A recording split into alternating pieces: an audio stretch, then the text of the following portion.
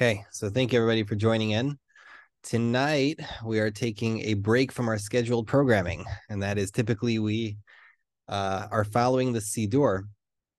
And most recently, we completed the morning section of the Siddur from all the way from Odani all the way until the so-called Bakashot, right? The optional prayers, which people can say in the morning. Now, the tonight, instead of, because the Ashkenazim are going to begin saying Slichot Motzei Shabbat, I thought it would be appropriate to take a break, and instead of studying the Siddur, we'll take a break and study the Slichot tonight. And we'll take a deep dive into the history of the Slichot, the awfully complicated history of the Selichot, and we'll try to come away, at least, if not more informed, but better prepared to study it ourselves. I want to give everybody here who has the ability the information they need to go on and do your own research and to explore how amazing and how deep and how far-reaching the history of the Selichot is. So if just to define the term, if anybody here is new, or if anyone listening to the recording or podcast or YouTube isn't aware, Slichot are a selection of prayers that Sfaradim men typically say, sometimes women as well, during either the month of Elul, as the Sfaradim do, or during the week before Rosh Hashanah and Yom Kippur, the weeks before Rosh Hashanah and Yom Kippur, in the Ashkenazi custom, where they'll do a section like its own rubric of prayer before the Shachrit. And the reason why this time of year is chosen is obviously because this is a time of the year which has a lot of trepidation, right? There's no secret that when Yom Kippur is coming, people feel Yom Kippur coming. When Rosh Hashanah is coming, people feel Rosh Hashanah is coming. And as the original minhag was, people would awaken in the middle of the night.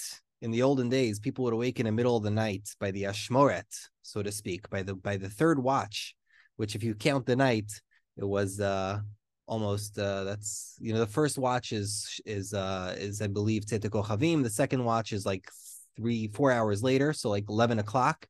And then the next watch of the angels, so to speak, the Ashmoret, the beginning of the next watch is like 2:45 in the morning today. So what people would do was, during these days of awe, when we were awaiting the trepidation of the Yamim Noraim, the high holidays coming, there was a sense or a need for this urgency to add additional prayers.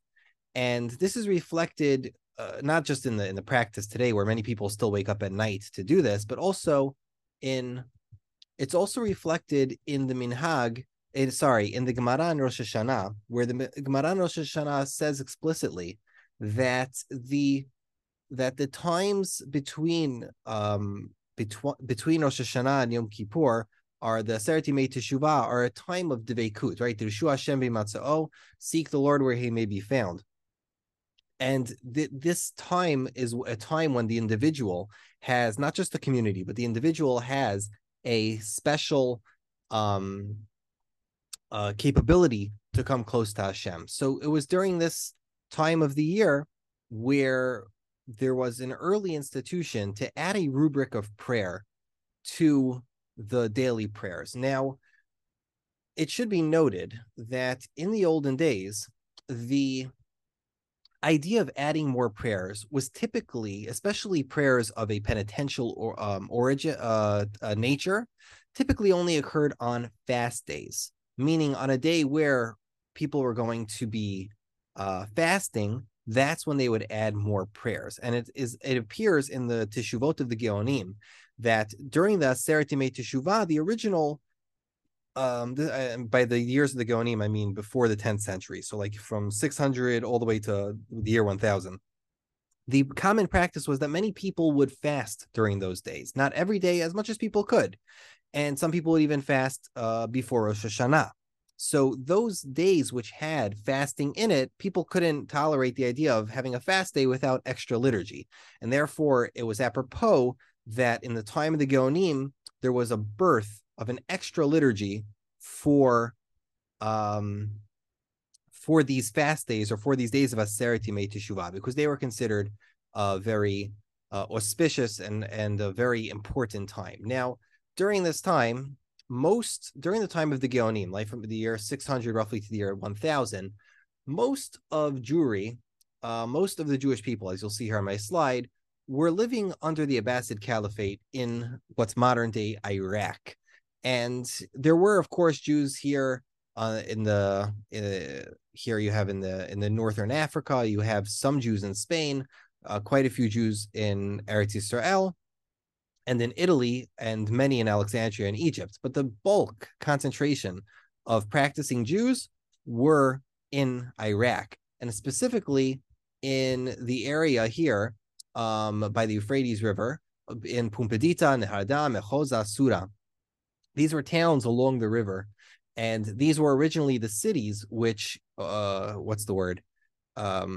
were the original cities that birthed the yeshivot in Bavel, so to speak, in what they would call Babylonia. Eventually, those yeshivot that began in Pumbedita and Arda, Sura, they moved to Baghdad. And it was in Baghdad, when the Abbasid Caliphate moved its headquarters there, that those yeshivot thrived. So it appears that sometime in the 700s, possibly earlier in the 600s, there was this push or to create this form of liturgy early in the late at night for these fast days. Now it seems clear from the Teshuvot of the Geonim that the fact that it's by the Ashmoret, right? That it's by, let me just minimize something here. It seems that the fact that it's by the Ashmoret, so to speak, or the third watch of the angels, doesn't seem to be the point, right?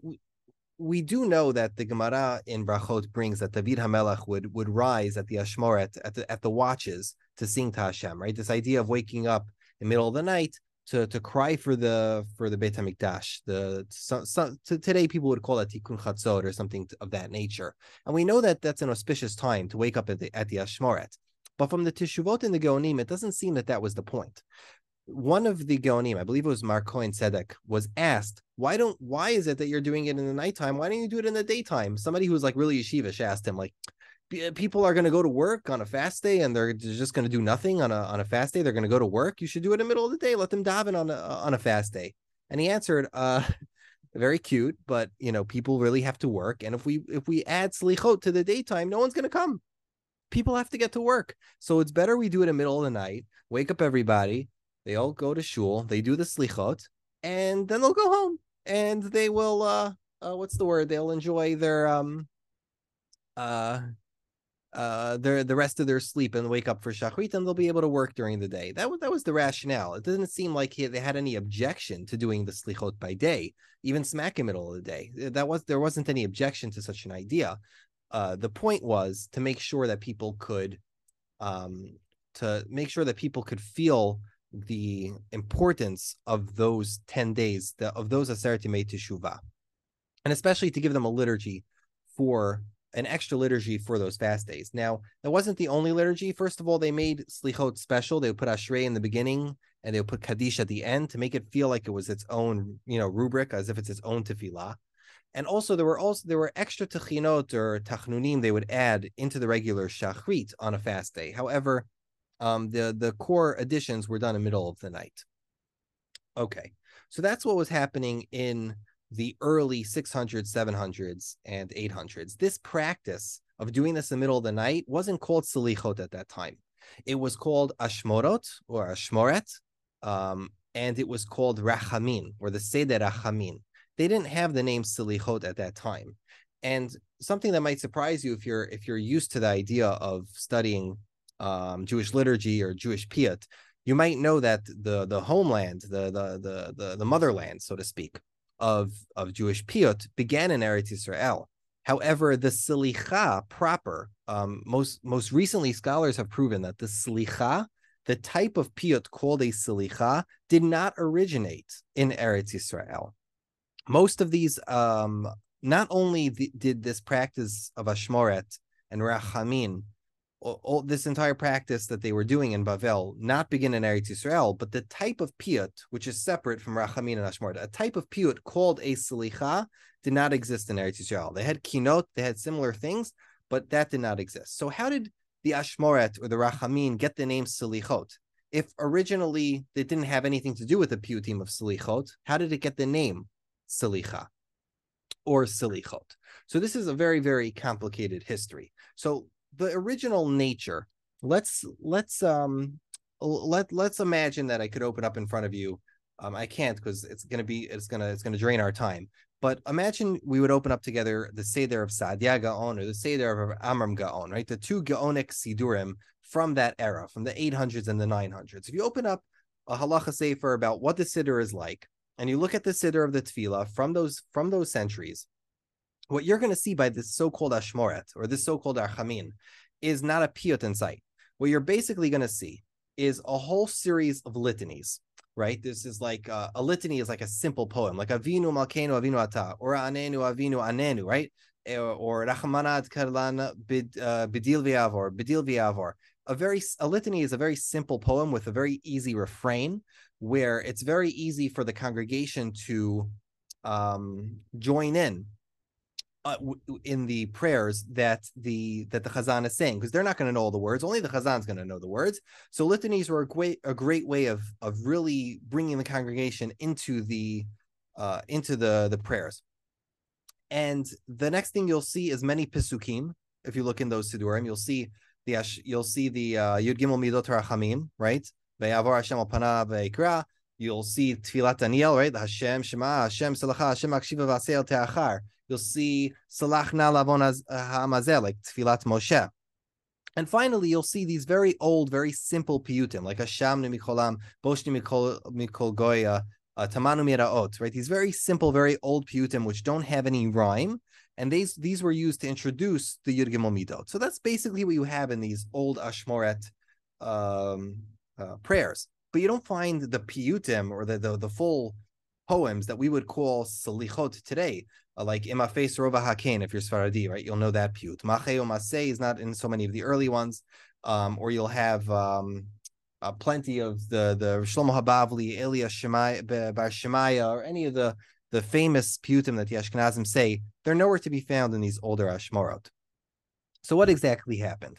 So the first scholar to really study, well, let's go slightly in the order of the scholarship. So the first scholar to really study this topic was Reb Daniel Goldschmidt. Reb Daniel Goldschmidt was a trained philologist who was one of the greatest scholars that ever lived, who studied Jewish liturgy and Jewish poetry. And his studies took him towards studying the Slichot of the Ashkenazic rite. He was looking for the Ashkenaz way of doing things, really, in the history of how the Ashkenazim did it. And in the beginning, he does give a fairly nice introduction to what he believes is the history of the Selichot. And just from looking at it with a philologist's eye, his understanding is that the original Ashmoret began with the core being the Pisukim. The core of it was reciting verses of mercy. And I'm just showing here on the screen his book is completely out of print. The Mossad Harav Kook put it out in Tafshin Chaf Hey, which is, I think, 1966 or 1965, and you can't find it. It's really not printed anymore. But if you go to Otzer HaChochma online, you could find this Seder HaSlichot, Kiminhag Lita, and the Kilot Prushim Beretz Yisrael. An incredible work, an incredible critical edition of the Slichot. So in his introduction, he makes the assumption that these Pesukei Derachami, so to speak, these original Pesukim or verses from Tanakh, which contained verses of supplication, of penitence, those were the original core of the Ashmoret, and they built upon that other litanies, like in order to accompany them, like Bildil V'Yavor accompanied V'Yavor, and Anenu accompanied other Pesukim, and all of those litanies and short poems were there really to accompany the Pesukim. Eventually, when Selichot were added to this, let's call it liturgy, when Selichot were added, the focus switched over to focusing on the poetry, and the poems were the main thing, and the V'Yavor was almost like the separation between the poems, and it was the tafel, right? So the poems, the Selichot became the main, and the what's it called? The Pesukim became the secondary. Now, I should note that if you think about this historically, the earliest piyutim we have that you could even call a slicha most likely come from the 9th century. There might be some from the 8th century, but it's very late in the what's it called, in the history of Jewish poetry. The idea of a slicha, or a poem which asks penitence to God, is fairly late.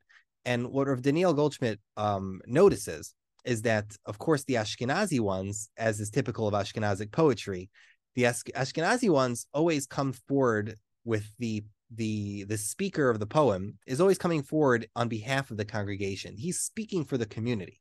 And therefore, because he's speaking for the community and he's speaking for the kahal, it's always in the plural. And he is beseeching on behalf of the community that sinned and is going through troubles, that they should be forgiven by God. So what you end up finding in a lot of these early Selichot type piyutim is that they often will mention a lot of oppressions that are contemporary to the Paitan. However, with the Sephardic ones, the Spanish poets were a lot more, I wouldn't call it a lot more artsy, but a lot more Spanish, and theirs were very personal. And for the Spanish poets, it wasn't Knesset Yisrael, it wasn't the congregation of Israel calling out to God. For the Spanish poets, it was one soul calling out to God, and it was a person on a deep, intimate connection, praying to Hashem with Devekut, all the way from his soul. So you don't find as many mentions of Edom and Yishmael and obscure allusions to persecutions that happen. If you open up, I have here, for example, the Slichot of Elia Bar Shmaya or of Shlomo HaBavli, you'll find all sorts of things that were happening in southern Italy in the 900s, all sorts of politics, even though it's alluded to, but it's there. And the Ashkenazim who still read these today might find that, while the Sephardim won't find any such thing. Okay, so again, let's just to recap.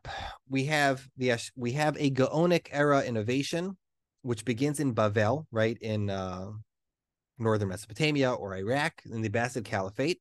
This minhag is called the Ashmoret U'derachamim. This was a group of liturgy. This was a fixed liturgy, which would happen at night. It was very simple. And then later, it became a little bit more complex, where more poetry was added to it.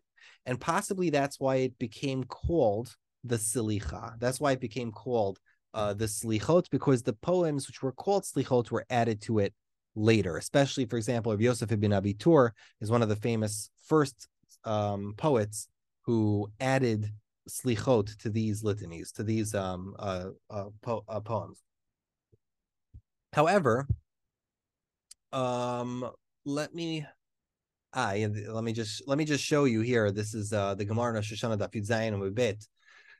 Daniel Goldschmidt goes ahead and everybody who studies this really goes ahead and mentions this Gemara, which talks about the power and the importance of V'ya'avor Hashem, and he uses this to bolster his theory that the Pesukim were the core, because you see here in the Gemara, and I'm going to point to the middle here. Amar Rabbi Yochanan, ilmale mikra katuv efshar lomro milamed shenitatev HaKadosh Baruch Hu k'shliach tzibur v'herel lo l'Moshe seder tefillah. Amar lo kol zman sheYisrael chotin yasu lefanai keseder hazeh v'ani mochel lahem. Hashem ani hu kodem shechta adam v'ani hu la'achar shechta adam v'yaseh teshuvah. Kel archum v'chanun Amar Rabbi Yehuda berit kruta liyugimul midot she'enon chozrot reikam she'amar hine enochi koret berit. Beautiful thing. So the idea is in this Gemara that when Hashem, Vayavar Hashem al panav v'yikra, when God passed over Moses' face, what it means is that Hashem taught Moshe that anytime the Jewish people sin before me, perform this prayer right, meaning the 13 midot, and I will forgive them. And Rabbi Yehuda says that there's a Masorah, that we have a covenant with God, that whenever they say the Yud Gimel Mitot, they do not return empty-handed. So this Gemara is a great source for the importance and the attachment that the Jewish people had for these Pesukim. And for in Rabbi Goldschmidt's worldview, for him, this is what gave it the centrality. And this is why the Yud Gimel Midot were so central. In the Gaonic times, it's not clear that they considered it as holy as they did in the time of the Rishonim. It might be later in the time of the Rishonim where they first started to believe that you can't say Yud Gimel Midot biyachid. You could only say it b'tzibur, etc. We can discuss that tangentially another time. Okay, But then in the year 2017, that was Daniel Goldschmidt's work was probably some of the best work that had been done in a book. However, in the year 2017, Professor Shulamit Elitzur of Hebrew University dropped a bombshell article in the Tarbitz magazine in that's Shana Peidalid Choveret Dalid. So over here, it's pictured on the screen. And the level of scholarship in this article really is difficult to explain with superlatives or adjectives. It's one of the most advanced pieces of scholarship I've ever seen in my entire life. It is roughly 40 pages long, and it just demonstrates such an absolute mastery and dominance over the field of piyut that this kind of work establishes her as the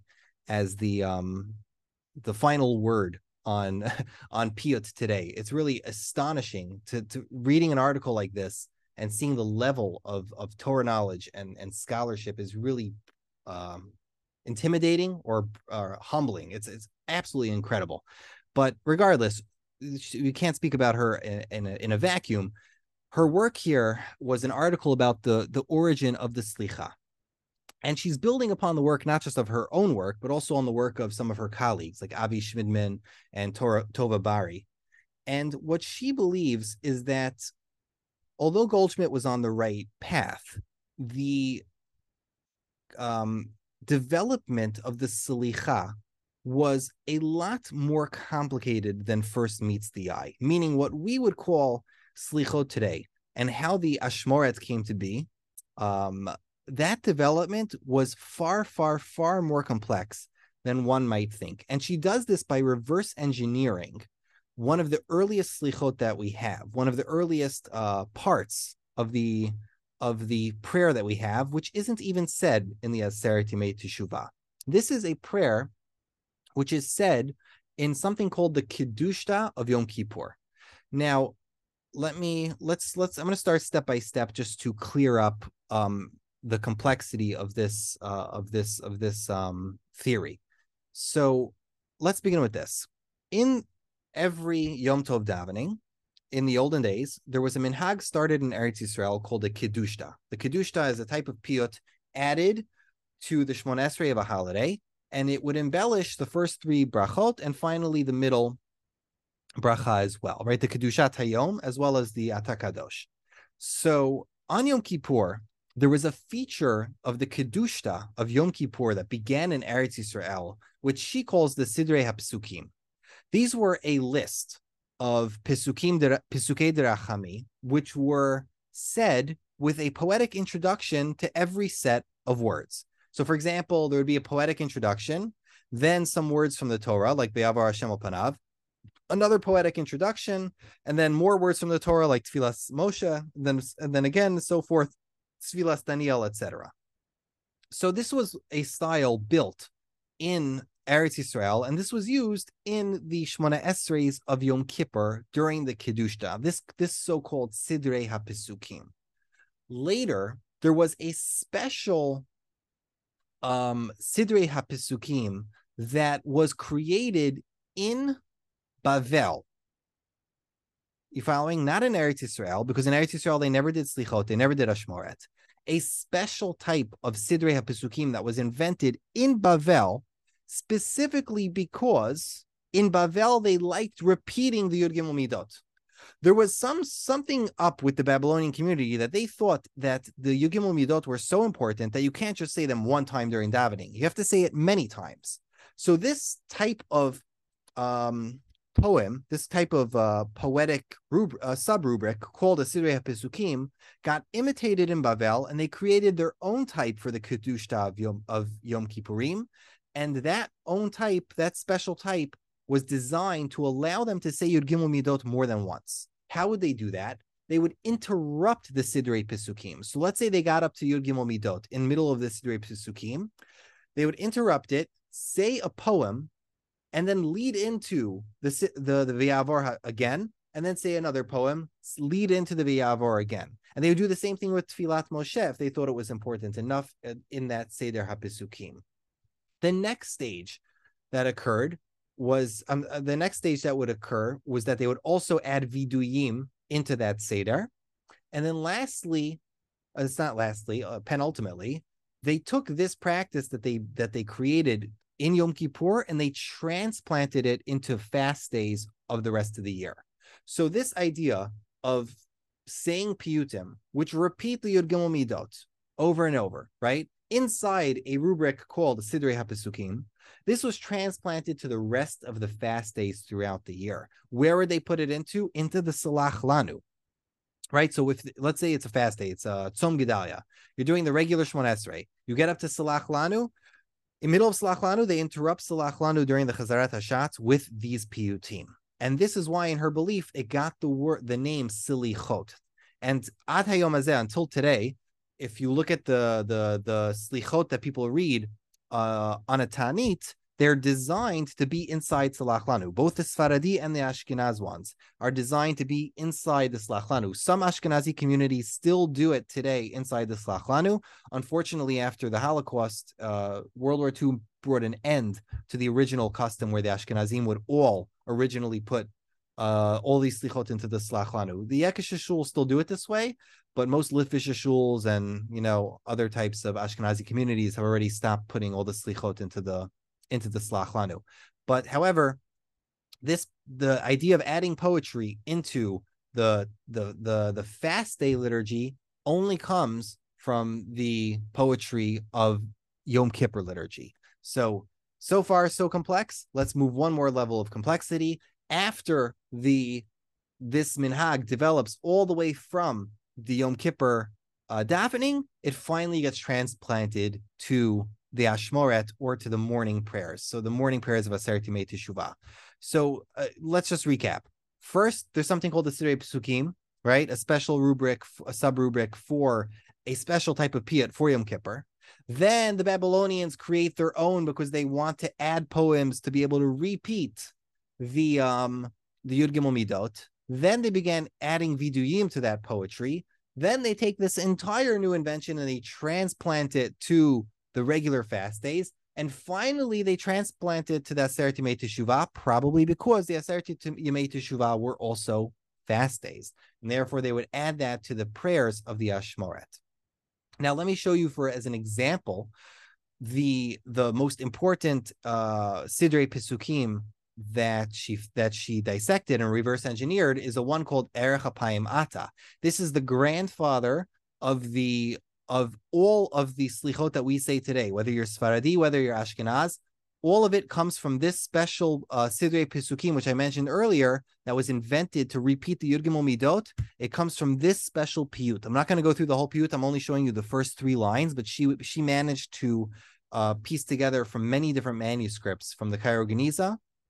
She was able to piece together almost the entire piyut in its totality. But you're going to recognize this if you've ever prayed slichot before. Why? Because Erech HaPayim Ata Bal Rachamim Gedulat Rachamecha V'Chasadecha Da Anav Mikedem. Right? So the modern versions, they make that more complex. Kel Erech HaPayim Ata Bal Rachamim Gedulat Rachamecha V'Chasadecha Hodata LaNav Mikedem, because they've forgotten the original the original nusach. However, what happened was that this piyut began to be used as the introduction for the Yud Gimel Midot. So let me just look at it together. We'll look at it together here. If you look at the sorry. If you look at the first line of Erech HaPayim Ata Bal Rachamim Gedulat Rachamecha V'Chasadecha Da Anav Mikedem, and then that's the poetic introduction. Then that's the poetic introduction to the Pesukim, right? This is a type of prayer called Sidrei Pesukim. V'chein katuv b'Toratach. Right, and he continues. Sorry, and they reply, etc.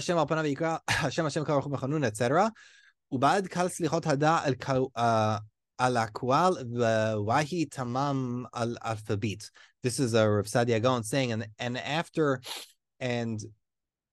after this, they say slichot, and then they continue with the rest of the aleph bet. That's what Rabbi Sadia Gaon writes here in Arabic. Then herbinu l'vshol bikesh tir ba'adenu tza'ak lefenenu salach lanu salach na, sorry, chanoti salachti. That's the poetic introduction of the Seder HaPesukim. And then the next part comes the Pesukim, right? Katuv b'Toratach, this is Tfilat Moshe, salach na lavon ha'mazeh kegodel chasadecha. And then finally, in the next one, there's Tfilat Daniel. So as you can see, this special Seder HaPsukim for the Yud Gimel Midot is the great-great-grandfather of all the Slichot that everybody says today. It's an imitation of an Israeli special type of poetry. It was designed because the Babylonians liked saying V'yavor Hashem, and eventually it evolved into a special type of introduction for the Yud Gimel Midot themselves.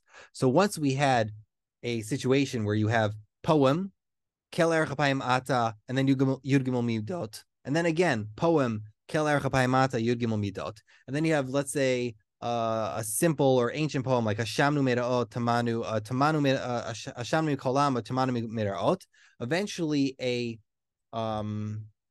more sophisticated system began to develop, and when this minhag was finally transplanted into the litanies, that's when we finally find Yud Gimel Midot into the Ashmarit. So in her belief, originally the Ashmarit didn't even include Yud Gimel Midot. Unlike Goldschmidt, who believes that the V'yavar Hashem was core to it, in her opinion, this is what brought the V'yavar Hashem and Tfilat Moshe and everything into the Ashmarit. Originally, it was probably just litanies or was more simple, but this really brought a real framework into it. So again, this is an incredible amount of layers of generations, centuries, poetry to speak of reverse engineering. The theory is not bulletproof. There are areas where you can possibly add your own theory, but for what it's worth, the discovery and the reconstruction of this very important Seder HaPesukim sheds a tremendous light onto the earliest development of the Selichot. Okay. So we've discussed the Ashkenazi research. We've discussed the early Gaonic research. Now, how about the Sephardi research? So there's a rabbi in Eretz Yisrael whose name was Rav Yitzchak Halevi Aviran.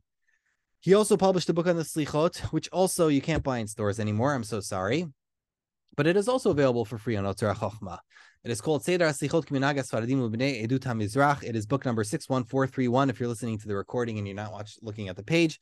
Rabbi Yitzchak Aviran, also religious, in his younger years, in Tafshin Nun, he embarked on his own little hobby project of research, and he did some incredible work. Honestly, he did some very important, very difficult work. I'm sure he spent quite some time in the National Library of Israel to work on his book on the Sfaradi Slichot. And what he comes away with is that up until the 16th, even the 15th century, it's very difficult to know how the Slichot appeared or how they were recited by people in the Iberian Peninsula, or people who we would call Sfaradi, right? Whether it was Turkey, whether it was, was Turkish, Spanish. Today people call this Greek, but regardless, Portuguese, Northern African. How exactly did those people say Selichot? Now, we know that in the 15th century, the minhag became, with the influence of the poskim, the minhag became not to do it just during the Aseret Yemei Teshuvah, but also to do it 4 days before if you're Ashkenaz and 40 days before if you're Sfaradi. Now, this wasn't the original minhag, really. It wasn't. Some Ashkenazim would only do Aseret Yemei Teshuvah and Erev Rosh Hashanah. Some would do from the 25th of Elul. Some would do from the 16th of Elul. Some Sfaradim would do, I think, there's all different minhagim. I don't remember exactly, but eventually the poskim endorsed certain minhagim, and those became the popular minhagim. But the way the earliest poskim speak about it is echad hamarbev, echad hamamit, b'vat shechavin libo lidei shemayim. As long as it doesn't matter how much they say, how little they say, as long as they have their minds are, as long as people have good intent and they want to worship Hashem, that's good enough. Now, this really does conform with just the nature of communal liturgy in that time. If you think about what it must be like in the Middle Ages in Europe, most people before the printing press just didn't have Sidurim. So it was the Chazan who was leading all of these I shouldn't say exotic, but all of these special liturgies. So the average person just had to listen along and follow along. If you knew the words B'zil V'Yavor, you said B'zil V'Yavor. If you knew the words Avinu Malkeinu, you said Avinu Malkeinu, and you followed with whatever the Chazan did. So just like in Germany, in Spain, many of the manuscripts, sorry, I should many of the few manuscripts that we do have of the Selichot from Spain from the 15th century, many of those manuscripts contain very, very, very many Selichot because they were intended not for a layman, but they were intended for a Chazan. The Chazan would have his own manual. He would pick the Selichot and the order that he wanted to say, and that was it. People would do whatever the Chazan was in the mood of doing that day, and the Chazan was professional, and that was his job to feel the crowd. You know what I mean? If you know what I mean. Chaim Sherman in the 1980s published an article in a magazine called in a book called Areshet, and he found a manuscript in the University of Madrid which had 538 silichot. Can you imagine? 538. But that's, again, just a manuscript, and it's very difficult to know what people were actually saying during the Ashmoret or during the Slichot every single day. The other evidence we have from that time is, of course, the incunabula, the earliest books that were ever printed. But these were not printed in Spain. Spain did not have any Jewish printing presses, that at least not legal ones. And we don't find mass volume printing of Jewish books in Spain in the 14 not mass volume. Yeah, we don't find mass volume printing of the Jewish populations in Spain in the 1400s. However, in Italy, we do find mass volume printings for the Sephardic communities. And Rabbi Aviran found, not him, I'm sorry, well, really, Daniel Goldschmidt found and published a siddur from the 1490s from Naples. This was a siddur that was really, really, really important to the Sephardic, I should call it Nusach, because it was one of the earliest printed Sephardic Sidurim for the Jews of Spain, or the Jews who came out of Spain. And many later Sidurim modeled themselves after this Siddur. And this is not the Siddur Reish Pei Beis, which on its own is also very important. But this Siddur that you're looking at, this is either a copy of this one, or also this is either a contemporary Siddur or the Siddur. I couldn't really tell when I was looking at this bookmark if it's either like literally contemporary 1490 Naples and it's either the exact right one, or it's like a brother of it. Now, what this Siddur did is that this Siddur had an entry for the Slichot of the Aseret Yemei Teshuvah and of Elul. And in the Siddur was the skeleton framework of all of the things the Sfaradim say, right? The way we wake up and we say the Ashrei and the V'Yavor and the Bedil V'Yavor and the Elokeinu V'Kevotenu, the V'Hoshienu L'Man Shemecha, all of the here you have the Anshe Emuna Avadu, Tamanu Meiraot, Elokeinu V'Kevotenu, Tavo L'Fanecha Tefilatenu. All of the major bones of the Sfaradi Slichot that we say today were there inside that Siddur. The problem is that Siddur didn't seem to be putting in these Slichot with any intelligent design. It seemed to be like a little bit formatted, but it wasn't really like it wasn't deeply thought out. It's not like the original Sfaradi order was painstakingly thought of. I wonder if I could pull it up quickly enough just to go through he does list the exact order. I wonder if I could find it fast enough. He has a list sometimes it's worth reading, because if you're Sfaradi, you would appreciate it. I feel bad for the Ashkenazim in the crowd. Here we go. Now, you know what? I'll skip it for now because I'm not going to find it quickly enough. Regardless, after this Siddur was published, subsequent Siddurim that were published in Italy just simply followed the template of the earlier printers, simply because it was easier. You already had the typeset, you already had the bones, and it was arbitrary. Yeah, it was just thrown together, but it was something, and so it just got added upon. And the later Siddurim that were printed for the communities as they escaped to Greece and as they escaped to Northern Africa, many of the later volume printings were copying this earlier Siddur. And therefore, what we have today for the Sfaradi so-called Slichot that is 40 minutes long is really an accident of history. There is no intelligent design to the Sfaradi Slichot. For the most part, you have the Ashri in the beginning, there's a Kaddish, and then there's a Kaddish at the end, and then there's certain sections of it that have always gone together, like the cycling of Anshe Amunah Avadu and Tamanu Meiraot. There's certain sections of it. There's a Ve'avar before Bedil Ve'avar. There's a Ve'avar after. Some of those structures and those let's call it those juxtapositions have always been around, but it was never intelligently created. And therefore, if you look at a Sfaradi Slichot today, there's about 39 components to it, and they really don't have any rhyme or reason. Some of the components were added in the 16th century, and some even later.